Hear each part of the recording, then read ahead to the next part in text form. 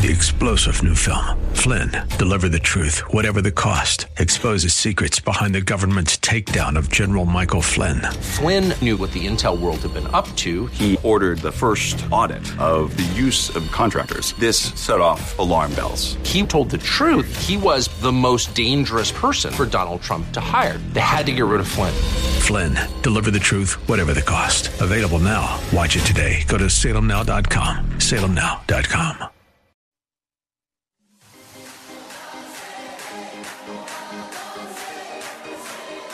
Welcome to Let Us Reason, a Christian-Muslim dialogue with host Al Fadi. Let Us Reason is a unique show utilizing theology, apologetics, and evangelism to reach Muslims for Christ by comparing and contrasting Christian and Muslim doctrines.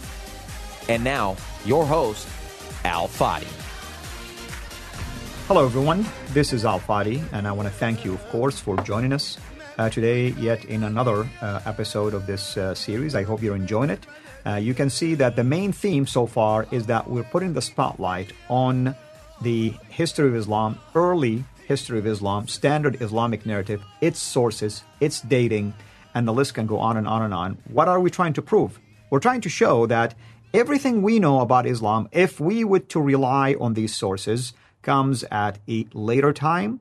There is a big gap between the life of the man, Muhammad, and the history of Islam and everything that has to do with his own sayings, his revelations, and so on and so forth.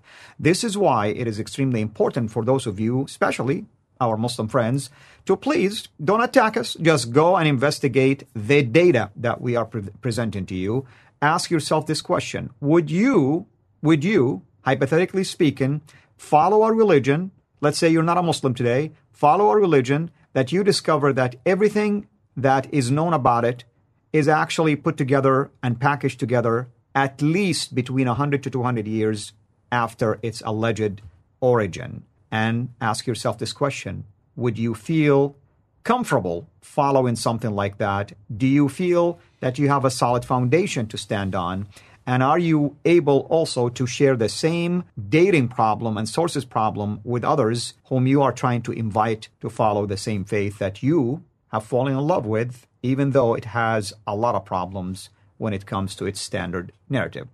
Where today we are going to continue with this discussion, technically speaking, but we called this episode the absence of evidence for a reason. And with me here to unpack that is our dear brother, Dr. Jay Smith. Dr. Jay, welcome back.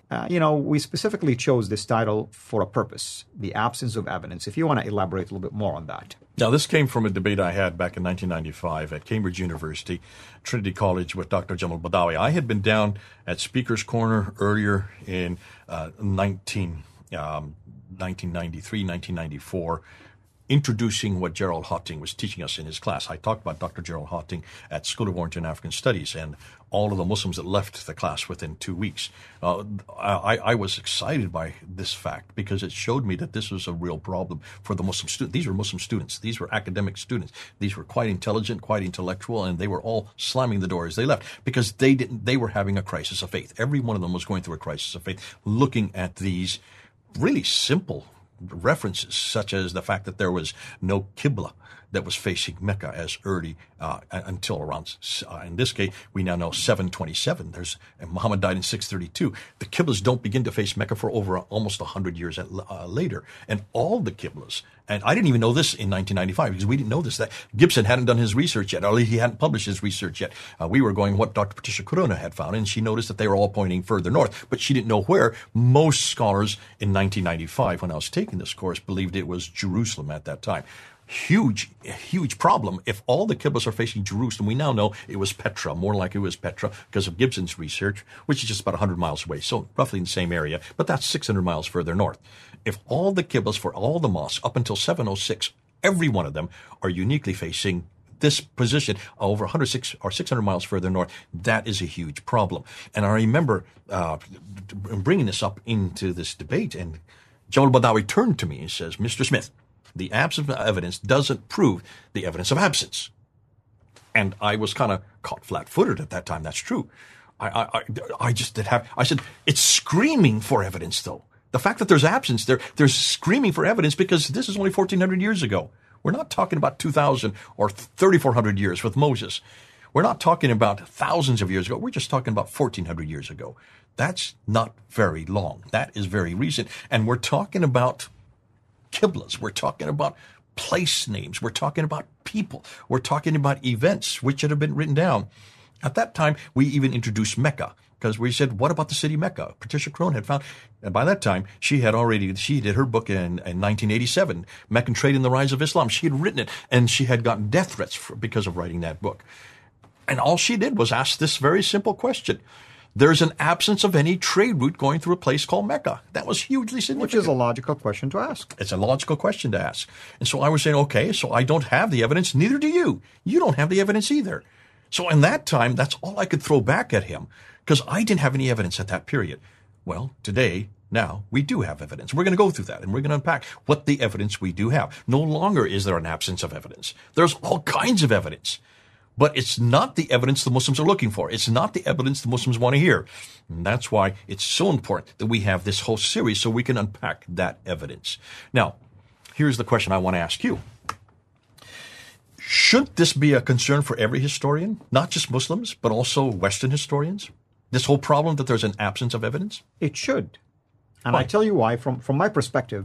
If you are just, let's say, a Western historian, maybe in the field of academia, how can you substantiate anything about Islam if you don't have evidence, solid evidence to back up these datings, for instance? How can you discuss something about the life of Muhammad, for instance, or talk about the history of this religion called Islam, or even Mecca, without backing it up with something tangible? Okay, I'll play the devil's advocate. I'm going to be a Muslim right now. My name is Abdul, and I come to you, Al-Fadi, and I say, well, listen, we've got Ibn Hisham. He talks about the history of Muhammad, gives his life. We have Al-Bukhari, gives us his direct sayings. There it is. I've given you the evidence now. Ibn Hisham, Al-Bukhari.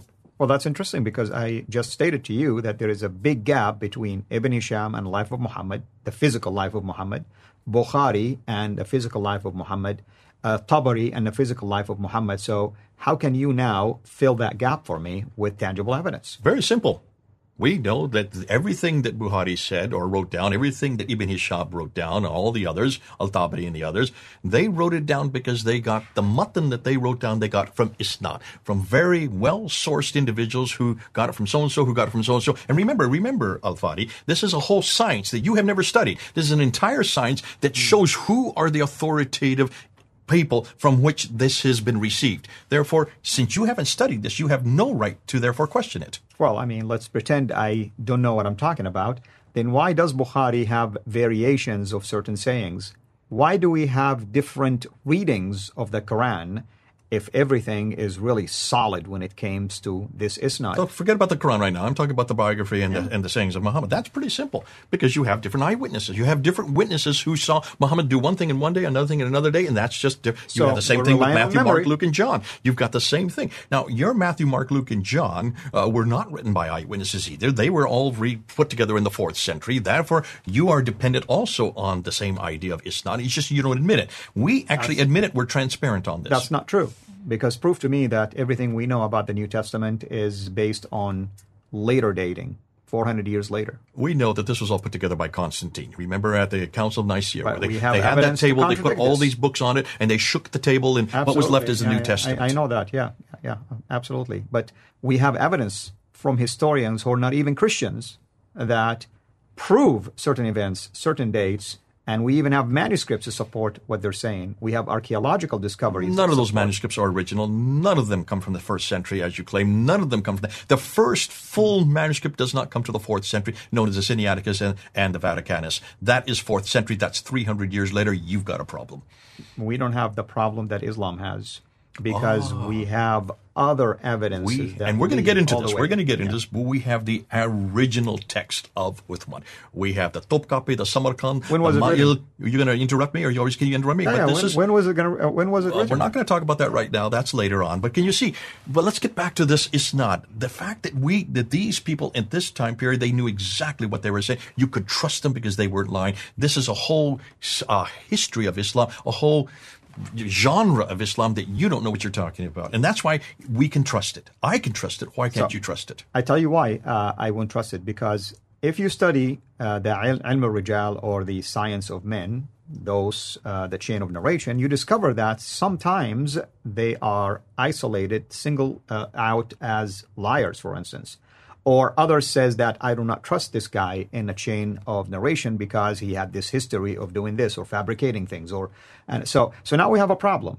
And here's the we call that Taif, and we throw that to the side. We don't call Bukhari or Sahih Muslim Taif. They are Sahih. Therefore, we trust them. Therefore, I would tell you to go to Bukhari and Sahih. And Muslim. why would Bukhari collect 660,000 hadith, throw most of them out, settle with 7,000 that has replication in there or duplicates? Proof in the pudding. He threw out that which was Taif. How did he know? How did he know? Because he knew exactly who his isnad were. So but you can see this can continue on back and forth. But let me just. But I'll tell you why, though. I'm asking these questions. That's the point I want to bring. You are relying on mere men and claiming that they're inspired. I'm relying on oral tradition. Which is inspiration, right? No. Obviously, these are not inspired. And this is a huge point. And what you're bringing up, you've just hammered me. And I can see, you can see, if anybody watching this knows who's winning this debate. You're winning this debate hands down. Because every not just Islam, we demand this of every religion or any historical reference point. Anybody that makes a historical claim, I don't care if they're religious or not or political or anything else. If they make a historical claim, we would want to know what the reference is or who wrote it down and when was it written down by that person. And we would demand that there be eyewitness account. We do not trust oral tradition for one very good reason. You've been into these birthday parties where you tell a child this thing, they tell to the next child. By the time 15 children later, what the 15th child said and the first child said are two different things. That's right. We call it Chinese whispers or telephone, whatever one you want to use it. And if that can happen in a period of 15 minutes, how it changes, can you imagine what happens over 200 to 300 years? Absolutely. 200 to 300 years of oral tradition based on somebody that you highly respect and somebody you want to give authority to. I do not trust that type of oral tradition. And that's why we're asking this question. Now, speaking to Muslims now, and I want to talk to you Muslims. Wouldn't you Muslims want to know what exactly happened in the 7th century? Wouldn't you really want to go back to the time Muhammad lived, to the place Muhammad lived? Wouldn't you really like to go back there? Because we're going to show you in the next episode where these people who you trust as the authority for everything you know Muhammad did and said, we're going to show you where they lived. We're going to show you exactly who they were, who Bukhari was, where he lived, where Al-Tabari lived, where Ibn Hisham lived. You need to know this because you haven't been told this, and you're going to see this is going to be highly disturbing. With that in mind, and thank you, of course, for this mock debate that we did. And it's necessary, really, for people to hear I got hammered both on this sides one. of the arguments. Speaking of the chain of narration, what is the next episode that ties to this? We're going to actually ask and see where these people lived. We want to find out this authority, all these authorities that Muslims have blindly given their allegiance to. Right. Should they be giving their allegiance to these people if they didn't even live in the same place Muhammad lived? Which I did for most of my life. I gave allegiance to them and even credence to these sources. Hopefully everyone who's watching this is enjoying this series. Hopefully it's been beneficial to you. But come back again, because next time we'll even continue to unpack this about these sources. Until then, have a blessed day. Thank you for listening. We'll be right back after this message. You're listening to Let Us Reason with Al Fadi. We depend on the generous gifts of our supporters to produce this program. To join us in this work, go to patreon.com and search for CIRA International. That's CIRA International. You can also donate through PayPal. Go to CIRAInternational.com to learn more. Your support will help us continue introducing Muslims to the gospel of Christ. Now, back to Let Us Reason. Hello, everyone. Welcome back. This is Al Fadi, and I hope that you are just enjoying watching these episodes of this fascinating series about the historical criticism of the origin of Islam, early Islam. And of course, I mean, we haven't even scratched the surface in the last few episodes. We're just talking about important things related to the sources of Islam, the problem of the sources, and also the alleged witnesses which we have today, like, for instance, the hadith or the seerah or even the tafsir and the tarikh and all that kind of stuff. And this is important, of course, for us to highlight and put the spotlight on because of the time gap. When we put all of these dates, the sources, the birth of Muhammad or the rise of Islam or the death of Muhammad or any other things in terms of these important events in the life of Islam or the standard Islamic narrative, there is a huge time gap, and that's what we are trying to focus on. With me here to unpack all of this, as always, Dr. Jay Smith. Dr. Jay, thank you so much for being here. Thanks for having me. So what about the geographical location of these witnesses? Yeah, and this is hugely important because if they're going to be trustworthy, and Muslims are always asking us that to trust their worthiness, and they trust them all the time automatically. They have to. They really don't have a choice. You would hope that these eyewitnesses or these witnesses would actually be in the same location where Muhammad lived, would be there where Muhammad grew up and also where he was saying the things he was saying. Mm-hmm. So let's go to the screen and let's bring up the difficulty with this the standard Islamic narrative. Now, what the standard Islamic narrative says is that everything about early Islam took place where you see these two green circles, Mecca and Medina. Mecca at the bottom, Medina above it. They're in what we know is really the western part of the Hijaz, central part of Arabia. So west central part of Arabia. This is where you grew up. That's right. I mean, I grew up very close to Mecca, and also Medina wasn't that far. You grew up right on the Red Sea, so you're right next to, what, about 30 miles, 40 miles away? I mean, I would say it's about 45 minutes drive, so I would say about, 50 miles, give or take, Okay, so very close. Mecca is inland. Medina is, what, about a day's drive? No, I mean, it's 2 hours drive, really. Oh, it's a 2 hour drive. Okay, so see. We're talking 200 miles. It's good to have you here. Take, yeah. Because now you have modern highways and you zip right up. Yeah. Back in the days, they would probably take a week to get up there by camels. But certainly that's where everything takes place, right there where those two green circles are. Now, we're all told that the writers of the tradition did all their writing in Baghdad. That's the red circle there. So Baghdad is 1,200 miles away. That's rather curious. If all of these people were living at the time of Muhammad, they should have been writing in Medina. Am I correct? That's right. But they're writing in Baghdad. Yep. How are they writing in Baghdad and not Medina? We're looking at north now versus the south. But why are they writing in Baghdad and not Medina? That's a good question. You wonder why. Obviously, we talked about the Abbasides, and that's a huge, huge center for them. This was their capital. That's right. They're writing in Baghdad because that's where the Abbasides were headquartered. They were all headquartered in Baghdad. So they do all their writing in Baghdad. But that's not where they grew up. Let's look and see where they grew up. So let's start with Ibn Hisham. He's the one that writes the Sirah, which would be the first to write down the biography. He does this in 833, so roughly 200 years after the fact. He was born in Basra, but he grew up in Cairo. So he was born here in Basra and moved over there to Cairo. Now let's look and see how far Cairo is. Cairo is about 990 miles from Mecca, and Basra would be about 1,200 miles from Mecca. So you can see immediately there's a difficulty. Right. And tell me, looking at that, what's the first thing that comes to mind? Well, I mean, the thing is, Ibn Hisham writes about Muhammad as if he almost knew every single detail about the life of Muhammad. Yet, like you stated it, he wasn't even living in Mecca. No, he wasn't even living in Mecca. Let's go to Al-Bukhari. So Al-Bukhari is the one that knows more about him because he is the first to write down everything he said. And as we have said, to know how you're to walk, talk, eat, drink, sleep, you need to go to the Hadith. Take a look at where he was born. Bukhara. Bukhara. That's why he's called Bukhari, by the way. No, from Bukharistan. Or Bukhara, sorry. Now, Bukhara is today in Uzbekistan. Mm-hmm. Uzbekistan is a good 2,600 miles away from Mecca. So there's no way in the world that he was living or grew up in where Muhammad was living or grew up, right? That is true. And all he did is he collected sayings about him. At least that's what he stated. That was the purpose of his writing, to collect as many sayings about Muhammad as possible, result in about 600,000 that he was given. Eliminated most of them for fabrication. 7,397, which is only 2%. That's right. He threw out 98% and only retained 2%. And yet look where he lived, way up here in Bukhara. He did all his work in Baghdad. So that should question as to how could he know what really Muhammad said if he never lived down there, if he never knew him. But we're going to get to that. Let's just use one more person. I want to bring up Al-Tabari here, and Al-Tabari is the one that's credited with the introduction of the Tafsir and the Tarikh. He was born in Tabaristan. Tabaristan is 1,700 miles away from Mecca. Mm-hmm. Tabaristan is what is today Iran. That would be in modern day Iran. Basra would be modern-day Iraq, so would Baghdad, and Cairo would be modern-day Egypt. Bukhara would be modern-day Uzbekistan. These are much, much, much, much further north, are they not? Absolutely. And here's another interesting twist, but I'm not going to really jump ahead of myself here. But you think Shia, that's the area where they're concentrated. Okay, we're going to get to that now. Yeah. So the conclusion, none of the traditional writers lived or worked in Mecca or Medina.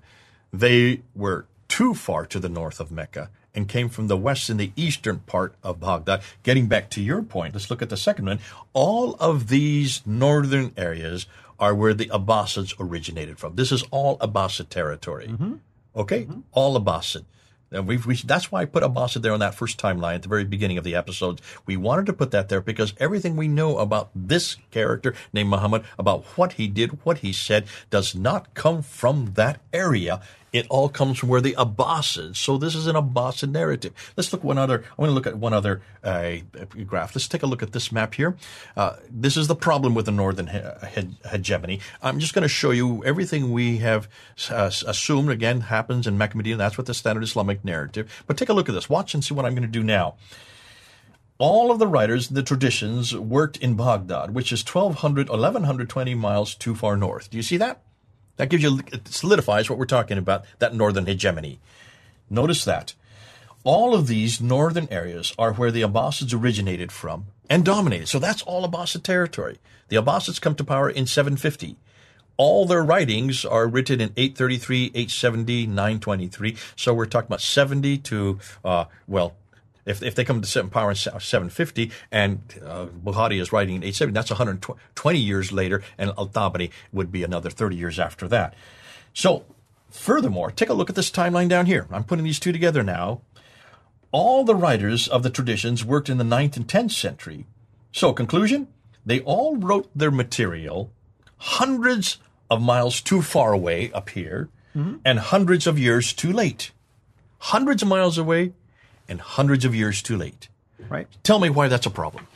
Well, it is a problem, like we said. I mean, first, geographically speaking, they didn't even make it to live in the area where allegedly Islam began. Number two, they wrote at a time that you don't even have eyewitness account where they can go and even investigate things. Like Luke, for instance, he said he went and investigated things from eyewitness. There were people living at that time who told him things because the time span was so short. But here, they are relying on others who said something from others, who said something from others. I mean, if you and I right now would write a book, let's say, hypothetically speaking, write a book about anything that took place, let's say, 100 years ago, and we say we're relying on 3 or 4 people that narrated this to us, I guarantee you, Jay, that people will be attacking that book. Yeah. As Christians, this has been demanded of us. They have demanded of us that we want to know, how can you prove that Jesus did what he did and said what he said, and that Christianity began in that time period at that place with these people? And we said willingly, that is a good question. Remember, the Tübingen School and also Wellhausen in the 1800s, we're talking 150 years ago, we're asking these kind of questions. We don't trust the New Testament record. We don't really, in fact, Schweitzer, he even said, did even Jesus exist? Is there anybody called Jesus? So we had to go back to, off the top of my head, I'm just trying to think of, we had to go back to Josephus, who is a Jewish historian. We had to go back to Tacitus, who is a Roman historian. We had to go back to people like Phlegon and Thallus, who were Greek historians. They were writing about it. Thallus and Greek were writing within 52 AD. That's 20 years after Christ's death. Tacitus was writing at the end of the first century. That's why he's important, because he was a Roman historian who hated Christians. He was a hostile historian. Josephus was in Rome writing about it at the end of the first century, beginning of the second century, and they all refer to Jesus Christ. They refer to where he lived, where he was born, where he died. And Josephus didn't even follow Christ. No, none of them. Which is important. I mean, notice none of these that I've just listed followed Christ. Yeah. They were hostile to Christians. Thallus didn't, Phlegon didn't, Tacitus didn't, Josephus didn't. None of these followed Christ. And so we were forced to do that. Now we're asking the Muslims the same thing. Do not give us Al-Bukhari, Sahih Muslim, Ibn Dawud. Don't give us Al-Tabari. These guys are all too late and they're too far away. These are all Muslims. Give us support outside of Islam because we don't trust them anymore. Just look at this map again. That's too far in the north. and that's too far distant. Too far north and too far distant. Too far away and too late. Mm-hmm. And that's why we're going to say to Muslims, come up with something better than that. You've got to come up with somebody who was living in the same place Muhammad lived, there in the Hijaz, Mecca and Medina, and was writing in the 7th century. That's what we're asking. Now, to do that, we're going to have to go to the place. And what we're going to do next, what I want to do now, is go to Mecca. Let's just go down to this area where I have on the map right here. These two cities, Mecca and Medina, and let's look and see what we can now find about especially Mecca. Because without Mecca, everything else comes crashing down. Amen. Thank you, brother. Thank you, everyone. Until next time, we'll talk about the place. Have a blessed day. 3-star General Michael J. Flynn, head of the Pentagon Intelligence Agency, knew all the government's dirty secrets. He was one of the most respected generals in the military. Flynn knew what the intel world had been up to. He understood its funding. He ordered the first audit of the use of contractors. This set off alarm bells. The explosive new documentary, Flynn, Deliver the Truth, Whatever the Cost, uncovers the facts behind this scandal. Flynn told the truth. He was the most dangerous person for Donald Trump to hire. I find out the worst enemy that I'm going to face in my life is right here in America. They took my assessment and they wanted me to change it. And I was like, I'm not changing it. They had to get rid of Flynn. With in-depth interviews, archival footage, and never-before-seen personal records of the man behind the headlines. I just felt like I was drowning. Flynn, Deliver the Truth, Whatever the Cost. Available now. Watch it today. Go to salemnow.com. salemnow.com.